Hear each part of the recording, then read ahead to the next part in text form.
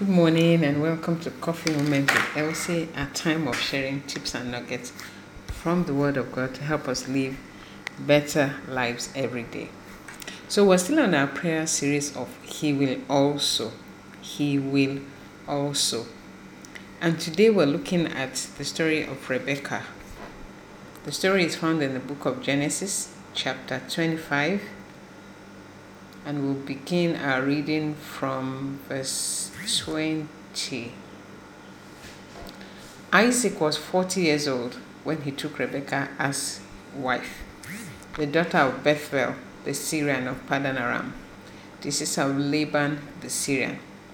Now Isaac pleaded with the Lord for his wife because she was barren. Take note of that. She was barren. And he went and he prayed to the Lord that please let my wife have a child. And the Lord granted his plea, and Rebekah, his wife, conceived.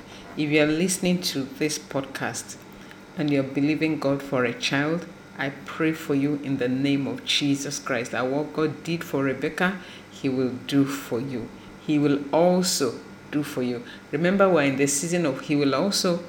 I pray for you that God will grant your plea. And Rebekah, his wife, conceived. You will conceive. But the children struggled together within her.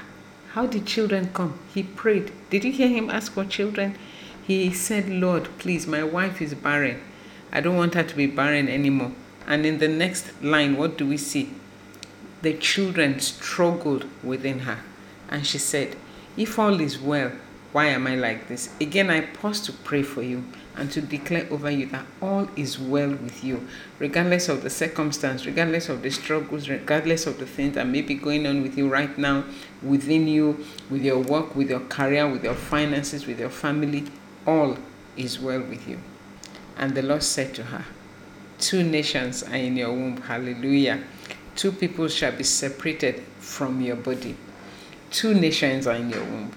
Meaning that you're going to get much more than you expect. You're going to get much more than you prayed for.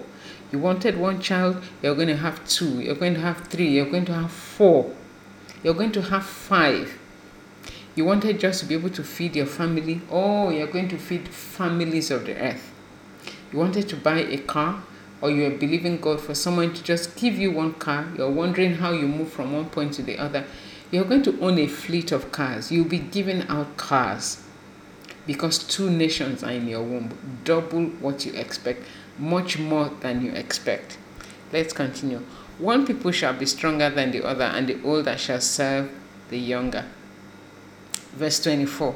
So when her days were fulfilled for her to give birth, indeed there were twins in her womb.